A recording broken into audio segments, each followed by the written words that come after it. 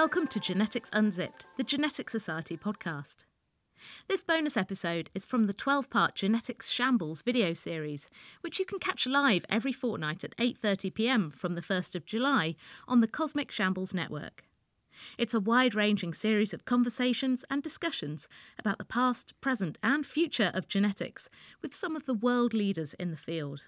It's hosted by Robin Ince in association with the Genetics Society and the Milner Centre for Evolution at the University of Bath.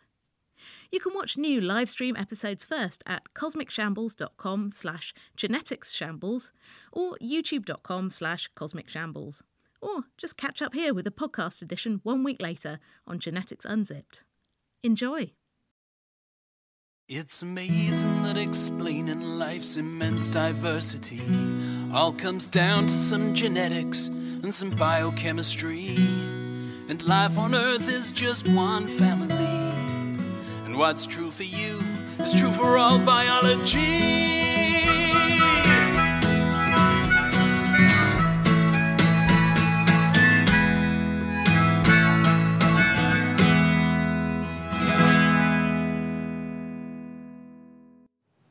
Hello, welcome to the final Genetic Shambles in the series. Except, well, there's going to be a little Genetic Shambles actually in our 24-hour show, which is going to be coming from King's Place, our live show on the 12th of December. Well, between midday on the 12th of December, midday on the 13th of December. But this is the main series coming to an end with a fantastic guest. So I will first of all just say a few thank yous. So first of all, thank you to the Genetics Society and Milner Centre for Evolution at the University of Bath, which is the reason that we've been making these during lockdown, post-lockdown, and now lockdown again. Also, I'll mention a couple of other things. We started off with expert panels on COVID-19. All of the panels that we've done, you can still listen to those.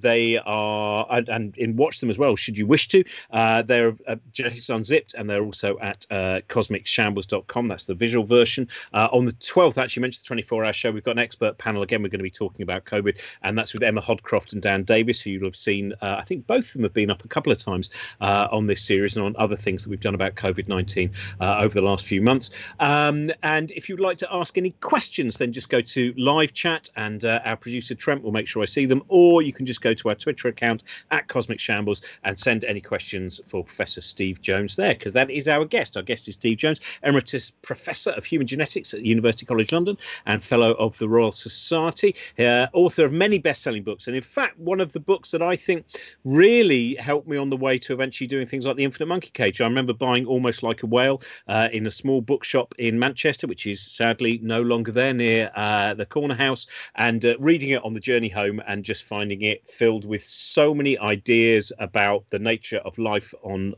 Earth that had never come anywhere near entering my mind before. And it was one of those kind of almost, without getting too religious, it was almost a Damascene moment reading that book. Steve, hello. Hello. I want to start off with, we should start with the beginning of your career and something that you have said in the past, which is you have a guilty secret, and is a guilty secret that you think is shared by many biologists and those who go into genetics as well, that you began as a bird watcher. Yes, that's right. And even worse, or perhaps slightly better, I began as a completely incompetent bird watcher.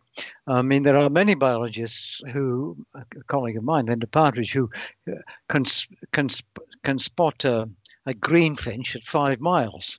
I can't. I could say that's a duck. But I did begin as a bird watcher, and it was kind of important to me in retrospect. My parents, quite unexpectedly, because they didn't really take much notice in my scientific interests, they gave me for my 13th birthday a pair of binoculars, cheap binoculars, but they were good, and I still have them.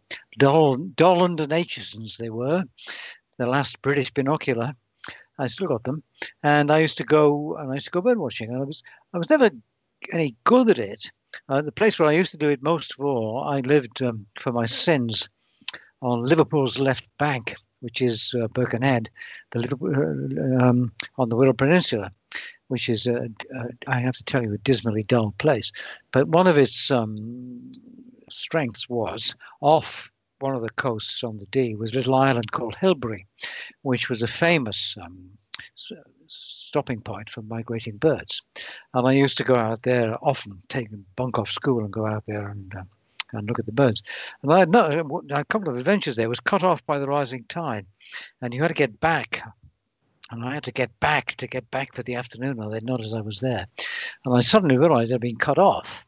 And so I started wading through this tide, and it was kind of very frightening because, of course, the power of the water is huge. And I just managed to get back. So I survived being a bird watcher. Now, this is what was there that interesting transition. There's that beautiful moment where Richard Feynman talks about his father taking him around the woods in the Catskills, I think, when they were on holiday, and the fact that many of the other children had learnt all the names of the birds.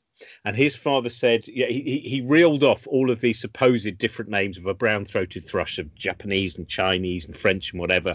And at the end of reeling off what Feynman says, probably many of them made up names. He says, if you know all these things, all you know are the names of the name of that bird in many different countries. Now let's look at the bird. And that seems to be the transition into science, that bit where you go, now let us look at that thing. Let us forget about the names for a moment. Well, that's a strange thing, because the first expensive book I ever bought, and I had to save up a lot to buy it, was called The Handbook of British Birds, which is 5 volumes, beautifully bound book of the 1950s, which is a real Twitcher's handbook. And I'm very good at the Latin names of birds. The cormorant, Phylacrocorax corbo. I'm good at Latin names of birds, but I wasn't all that good at identifying birds. So that Feynman's dad was right. I love there's Edwyn Collins, the great musician Edwyn Collins. I remember meeting him once, and his wife said to me, she said, "Do you know what? He's the kind of person who used to only have one book. The only book he had was a book called Some British Birds." And I thought, now there is an author who lost his nerve at the last minute. I've done the Book of British Birds, all of them. Let's just call it Some British Birds, just in case. That's right. There are so many British birds which you've only been seeing once. You're never going to see them. But Some British Birds is a good title. Title of my next book, I think. Actually, it's appropriate because my next book, putting in the advertisement, its title is actually Sex, Age and Death. But actually, Some British Birds would say about the same thing, wouldn't it? So you will be fulfilling your promise always as a geneticist, which is to make sex boring then. Is that the plan of the book? That's the first line. That's the first line of the book. It is because I find, when did that transition from bird watching to snails come? Because I remember talking to someone who went for a lengthy walk with you, and as people who maybe I imagine most people know about your work, but your obsession with snails is a wonderful thing to observe. We did an Infinite Monkey Cage on the last series, which was not about snails, but it became about snails because you were the guest on the show. I think we had to change the Radio Times listings to make it entirely about snails. But you have an ability to be able to, literally on a walk, just pick up snails. People don't even notice that you'll end up with pockets filled with snails, and then be able to look at each shell and see the distinction. So when did that fascination really first bloom? Well, it happened. I remember it well, actually. It happened when I was an undergraduate, and in Edinburgh, which was a wonderful place to be a student, and I was very, very happy to be there. I was very well taught. And we went on a field course to Malham Tarn Field Centre in Yorkshire. Where actually I'd been when I was a schoolboy. It's a lovely place. It's a big, it's a moorland with limestone cliffs. And the bloke who took me, who then became my PhD supervisor, a guy called Brian Clark, we collected some snails on this. I have vivid memories of it on this talus, this slope down from the cliffs. And I picked these snails up, and I thought, Jesus, these things are really beautiful, and they really are. We counted them, and we looked at the variation. And I kind of thought, looking back on it, I can remember it now. I kind of thought I'd spend my life working on these things, and I did. But this is in the prehistory of genetics. We're talking about the mid-1960s. And it's worth remembering that in those days, that there were almost no creatures in the wild where you could see genetic variation. If you look at a mouse, it's a bleeding mouse. If you look at a Drosophila melanogaster, it's a goddamn fly. Okay, but these snails were different. They had patterns of inherited diversity in the colors of the shells and the number of stripes on the shells and various other things, which means you could go out into the wild and count genes And there were almost nothing else. There were some butterflies you could do that with, and plants were a bit better. There were several plants you could do it with, but animals generally, you couldn't do it. So actually, although people laugh at me, I laugh at myself for having spent 40 years, 50 years more looking at snails. Actually, in those days, if you wanted to look at genetic diversity, which is the interesting subject, it was quite a good thing to look at. And I spent years and years doing them. I collected, at the last count, 400,000 of them, all over Europe. I went to Yugoslavia. I spent many months in Yugoslavia working on them. I worked on them in Spain, in the Pyrenees. I then got into the boring end of genetics, which is, of course, is molecular genetics. And I started doing protein diversity in them, in the Pyrenees. Then we did some DNA diversity with them. So I got a lot out of snails, really. And you tend to forget that the questions that, all these advanced molecular genetics ask today are exactly the same questions as we were asking in the 60s with the snails. Why is this variation here? Does it make any difference? Why do they differ from place to place? Do they choose to live in different habitats and all that kind of stuff? So I absolutely do not regret having spent my time working on those slimy creatures. And you do. I mean, some of the. I remember the first time. I can't remember whether it might have been in your recent book. Actually, Here Comes the Sun, where you talked in the introduction about the diversity between snails in separate valleys, next door valleys in the Pyrenees, yes, is greater than the diversity between chimpanzees and human beings, which I think most people would find remarkable. They would think a snail's a snail, and we're so different to chimpanzees. Yeah, well, that's the molecular diversity, and that's true. That's true. Yeah, sure. The diversity between two snails in populations in different valleys of the Pyrenees is bigger than the diversity between humans and cows, let alone chimpanzees. But that's that's just the way it is. I mean, humans genetically are the world's most boring animal because we're basically the same everywhere. I mean, there are some rather trivial differences in appearance, which we've begun to understand.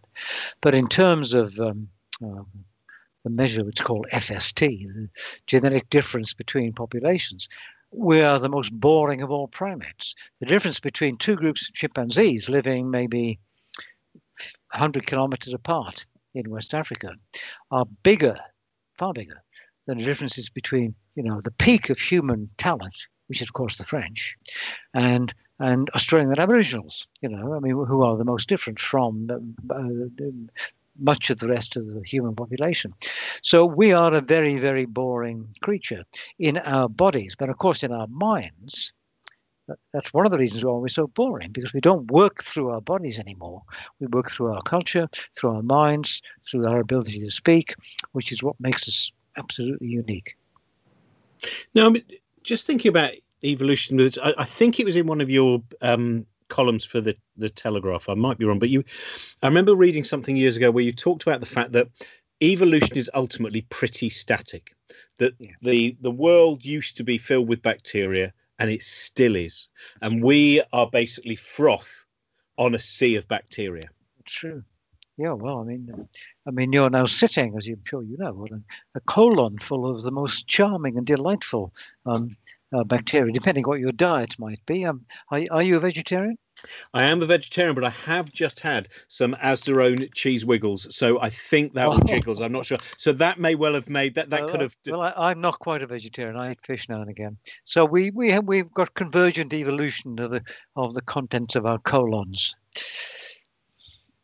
So that, in that sense, in terms of our picture of evolution, what is it that you think people should understand? Because that seems to me to be something which, when normally we see a tree of life and we see it as a flamboyant sense of progress. We see, these very small creatures, then we see all manner of kind of fascinating sea creatures, then we have the whale, and then we have, again, other larger mammals, and we see that as progress. And you don't really, should that poster just be, here we go, here's bacteria, and then just at the top, almost drowning, the heads of a couple of mammals. True. I mean, Darwin, who was a fairly intelligent man, I have to say, he was very strong on that. He said never say higher or lower, higher creatures and lower creatures. I mean, there's only one exception to that, which I think is fair, which is us, because we are different, unique. Many creationists hate evolution because they think it drags us down to the level of the apes. But I feel exactly the opposite, which is the more you know about evolution, the more you realize that humans are unique. It gives you a new uniqueness from, as Gilbert and Sullivan said, Darwinian man, though well behaved, is nothing but a monkey shaved. And in physical terms, that's true. Some of us, I can see, are more shaved than others. That's true. The difference between us and chimpanzees is absolutely trivial. But in every other sense, the difference between us and chimpanzees is absolute. And that's what makes me think that evolution should make humans think, not that they're less special than what they were, which is what creationists accuse us of doing, but they were more special. You realize that on top of our undistinguished frames, we have this unique brain, of which there's nothing similar in the entire living world. It's an interesting thing, isn't it? The desire for human exceptionalism. Yeah. When to me it seems like such a far more exceptional story to see all of the variety of life and the richness. Just 1 second, my wife wants to. Norma, can you turn the oven off? Right, she's turned the oven off now. It's good. I like these moments. It means everyone knows this is real. It's much like when Chris Hadfield's dog started barking in the background. Now I wanted to ask a little bit about. I've got this actually the updated edition of The Language of Genes, which was your first book. It's not very updated. It's 2000. That's the prehistory of modern genetics. Yeah. Well, that's exactly what I was. This is based on your Reith lectures of 1991. The book came out in 1993. Now, what do you feel are the things that would most have to be changed? If you were doing, would you basically be wiping away almost the entirety of those Reith lectures, or are there certain things where you go, with this frame of story remains, but within it? Yes, I don't think I'd write it. I'd wipe it all away. But there's two kinds of science. There's real science, which is physics, right, and as I understand it, which isn't very far. My dad actually was a physicist. The more you learn about physics, the simpler it seems. And biology, of course, is exactly the opposite. The more you learn about biology, the more of a mess it seems. And when I gave those Reith lectures in the early 90s, genetics was beginning to look simple.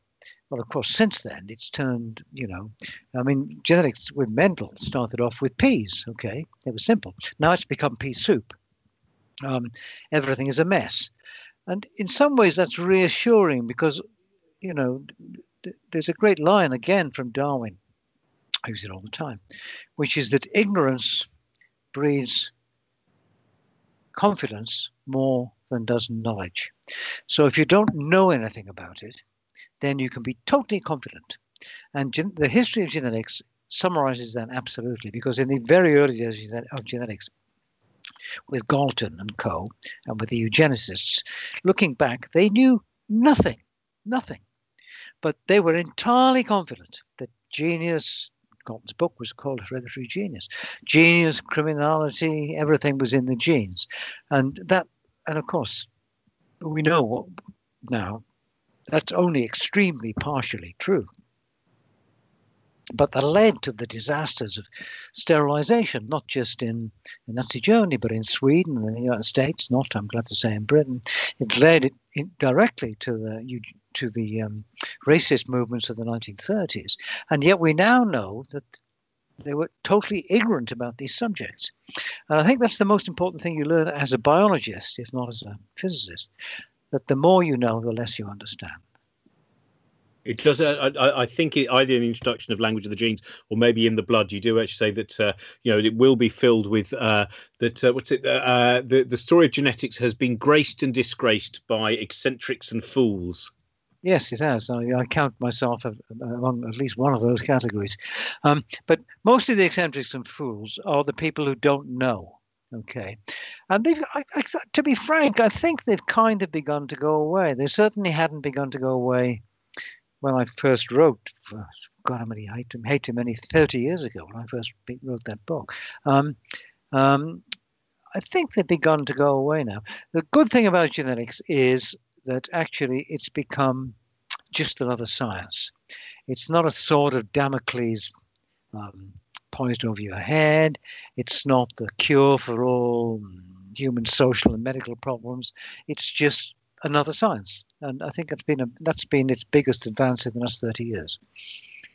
It's interesting. I suppose that there was a time when it was used to justify things like racism, whereas now it's quite the opposite. Thinking about the I've always had mixed feelings about that.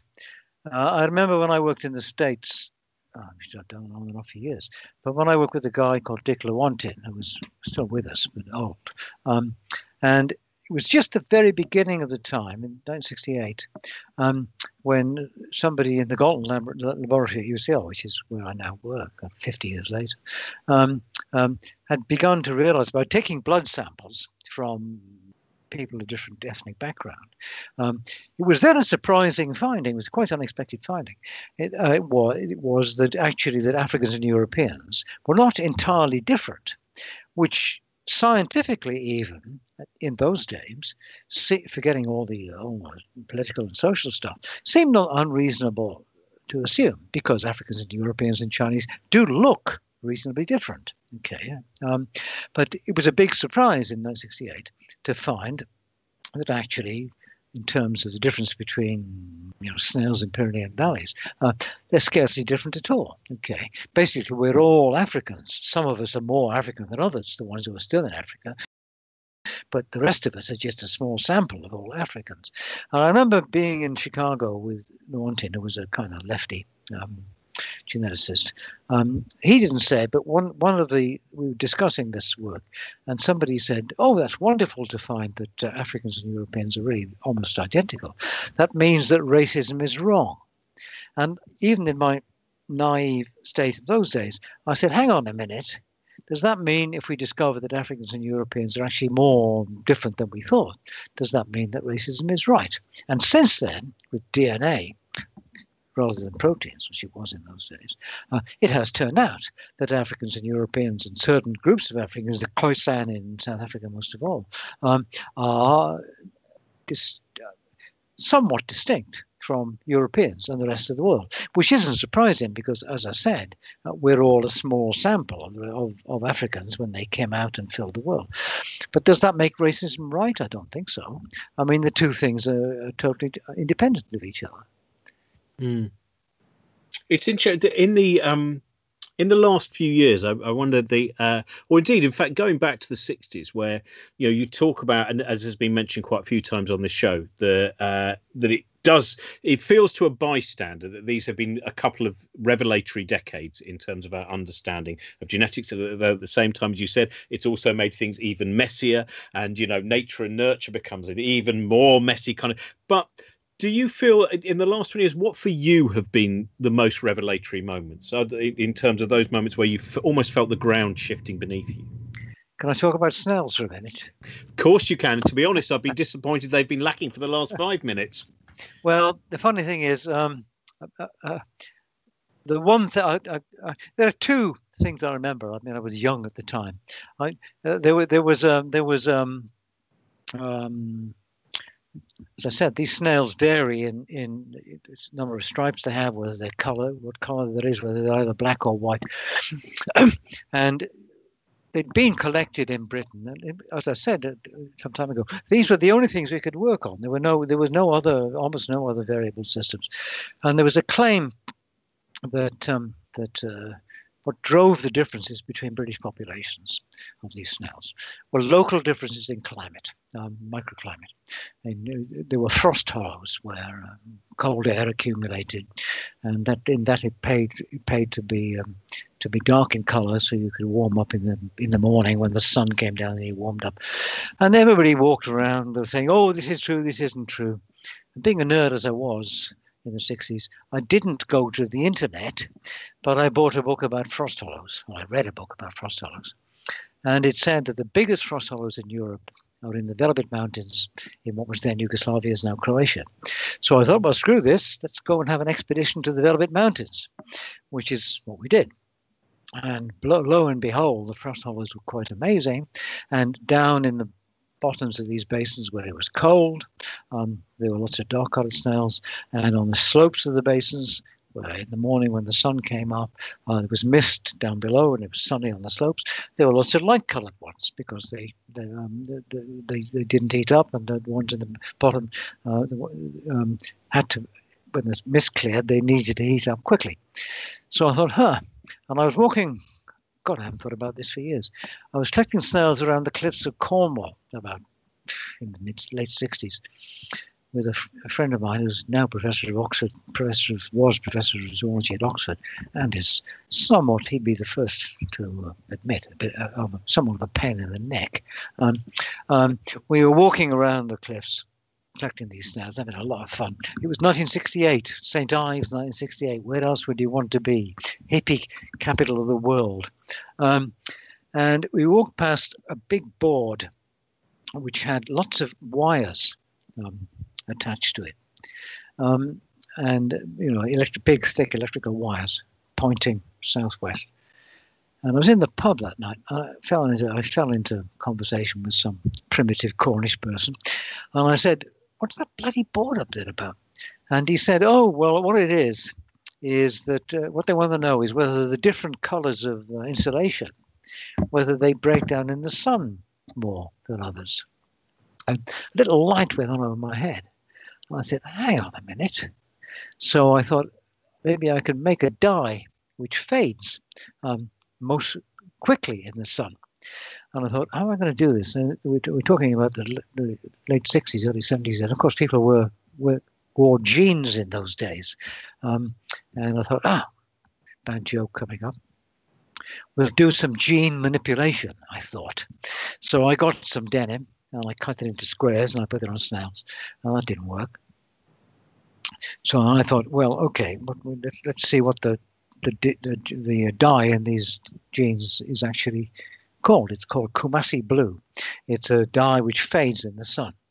So I thought, how am I going to deal with that? So then I had another right idea, which is to take yellow paint, stable yellow paint, car paint, and dissolve this dye in it to make a green paint. And then you could dot this green paint onto thousands, literally thousands of snails, and see whether the snails of different colour faded more in the sun than others. In other words, whether they spent more or less time in the sun. And the answer was, sure as hell they did. And that kind of helped explain why the variation is there, because by having all that diversity of colour, and sunlight kills snails. I mean, they have to shuttle in and out of it. Some could stay in the shade, some could go out in the sun. So it was a matter of what we call diversifying selection. And it was a very neat piece of work, which I published in Nature some years ago. As far as I know, it's never been referred to since. It's lovely that it's St. Ives. I think it reminds me of being in the sculpture garden of Barbara Hepworth, and just seeing the cobwebs all over the sculptures, and then actually seeing a snail approaching one. It's a beautiful thing to see a snail approaching contemporary art and wondering how it will perceive it. I better ask some of the questions that we've been sent in. Victoria Smith would like to know, each time some new discovery is made in genetics, it always seems to just strengthen Darwin's theory rather than find holes in it. Why is that theory in particular so strong? Well, Darwin's book is called The Origin of Species, and you've got to remember it was a brief history of time of its day. It was written as a popular book, and that's why it's such a wonderful book.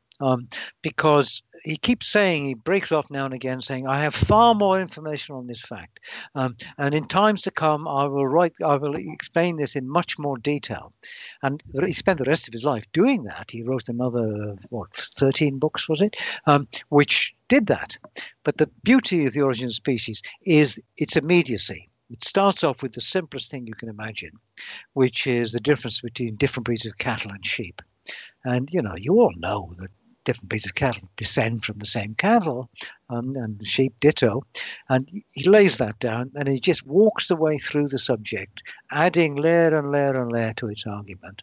And finally, one page away from the end, he says, light will be cast upon man and his origins. So it's an entirely logical book. So I don't remember what the question was again. Well, just what is it about that theory that makes it so strong that just? Well, because it's the strange thing about Darwin's book. It's called On the Origin of Species. All right, when natural selection and preservation of favoured races in the struggle for life. But oddly enough, it's not about the origin of species, and the origin of species is still a very recalcitrant issue in evolutionary biology. We're not entirely sure what species are, not quite sure how they started. But the beauty of the book is that it makes sense. It makes you realize that we are on a tree. And we're not on a high branch or a low branch of a tree. We are simply on a tree of descent. And the evidence for that is now absolutely overwhelming. And the more people deny that, the more overwhelming the evidence sees. And as I said a few minutes ago, many people say that this diminishes them. But to me and to many other biologists, it doesn't. It increases their feeling of being human. So I have no time. It's just so silly to try and deal with creationists who just deny the facts. That's, the flat earth analogy is a bit silly, but that's what it is. I mean, they do their own case far more damage than they do mine.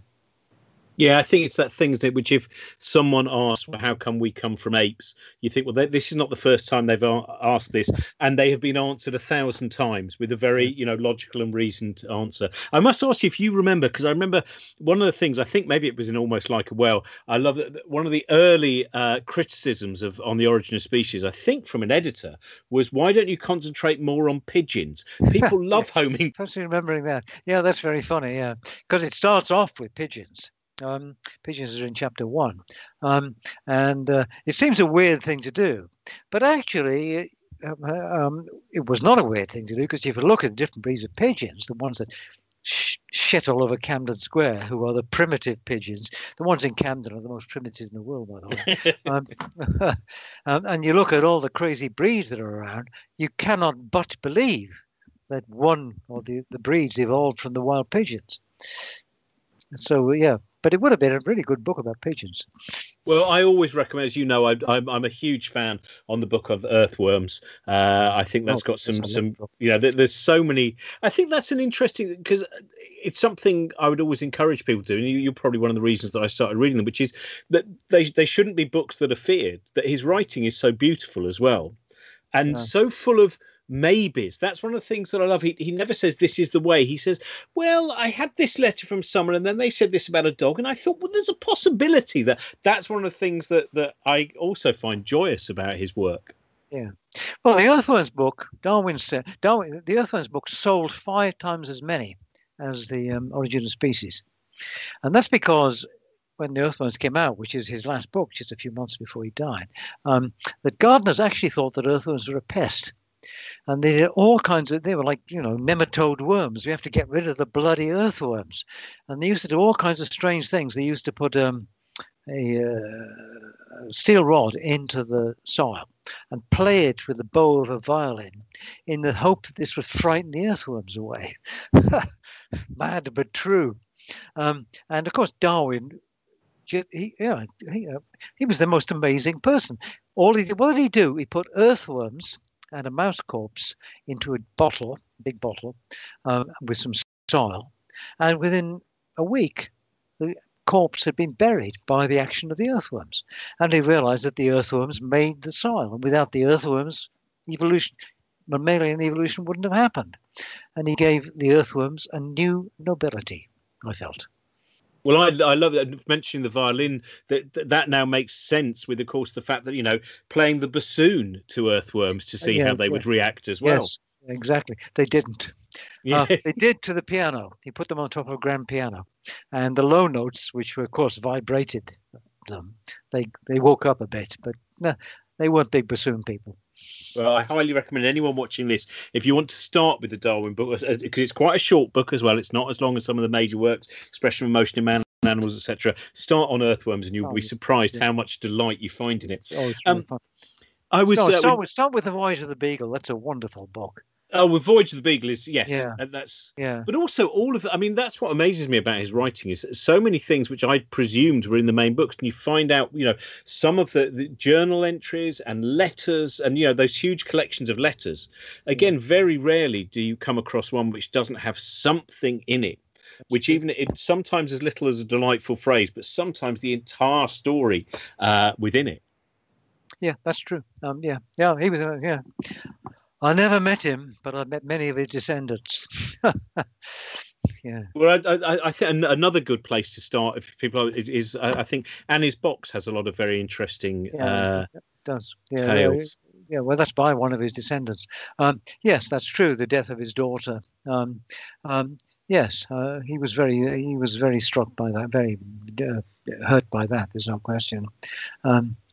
Yeah, it was a fascinating. I mean, his kids were remarkable people. His grandson, what's his name? Bernard Darwin, was Britain's first golf champion. So it was obviously a highly talented family.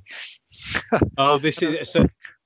Now, after Age, Sex, and Death, I can see that the golfing book is also waiting. That's the thing, and always snails. There will always be snails with him.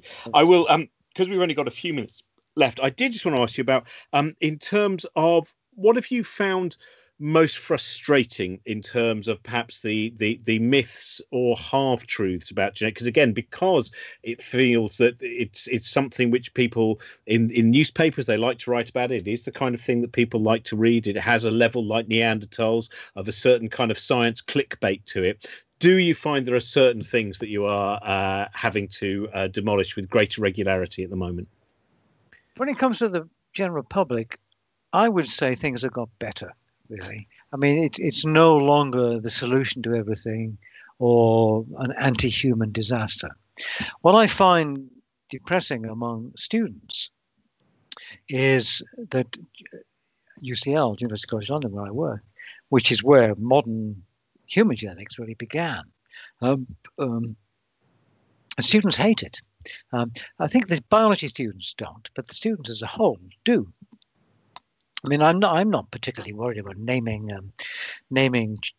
professorships or buildings about people, but Francis Galton, who was Darwin's cousin, who wrote a book called Hereditary Genius, as you know, founded the eugenics movement.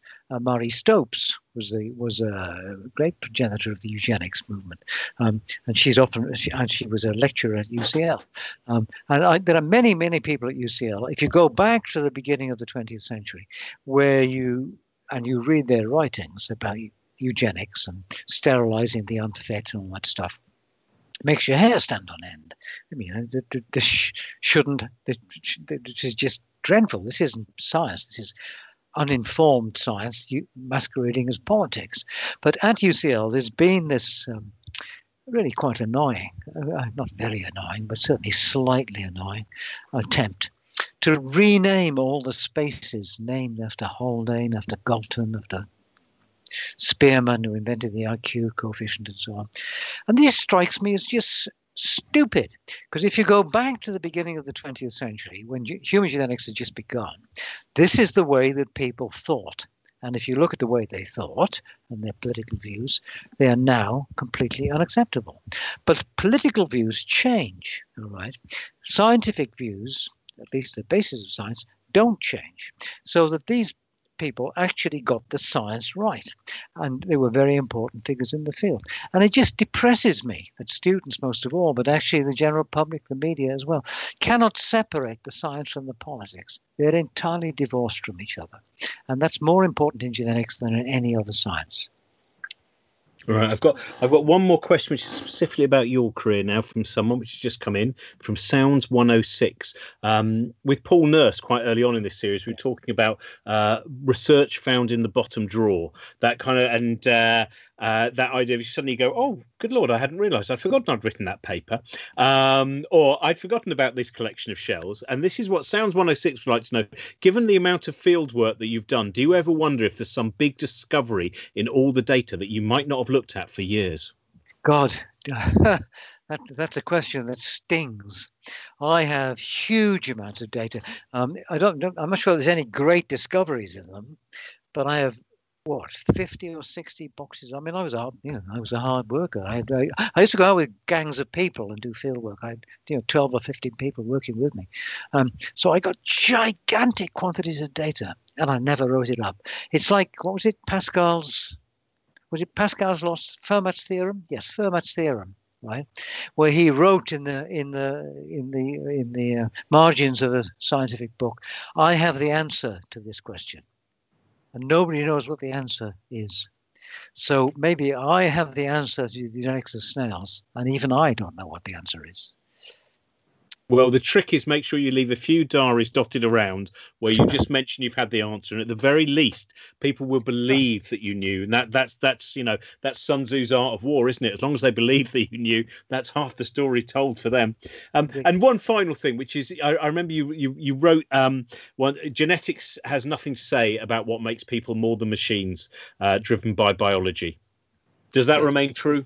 Yes, that absolutely remains true. I mean, you can see that in those rare occasions when conflicts break out, and in wartime, then we become machines driven by our biology. I've just read a book by what's his name?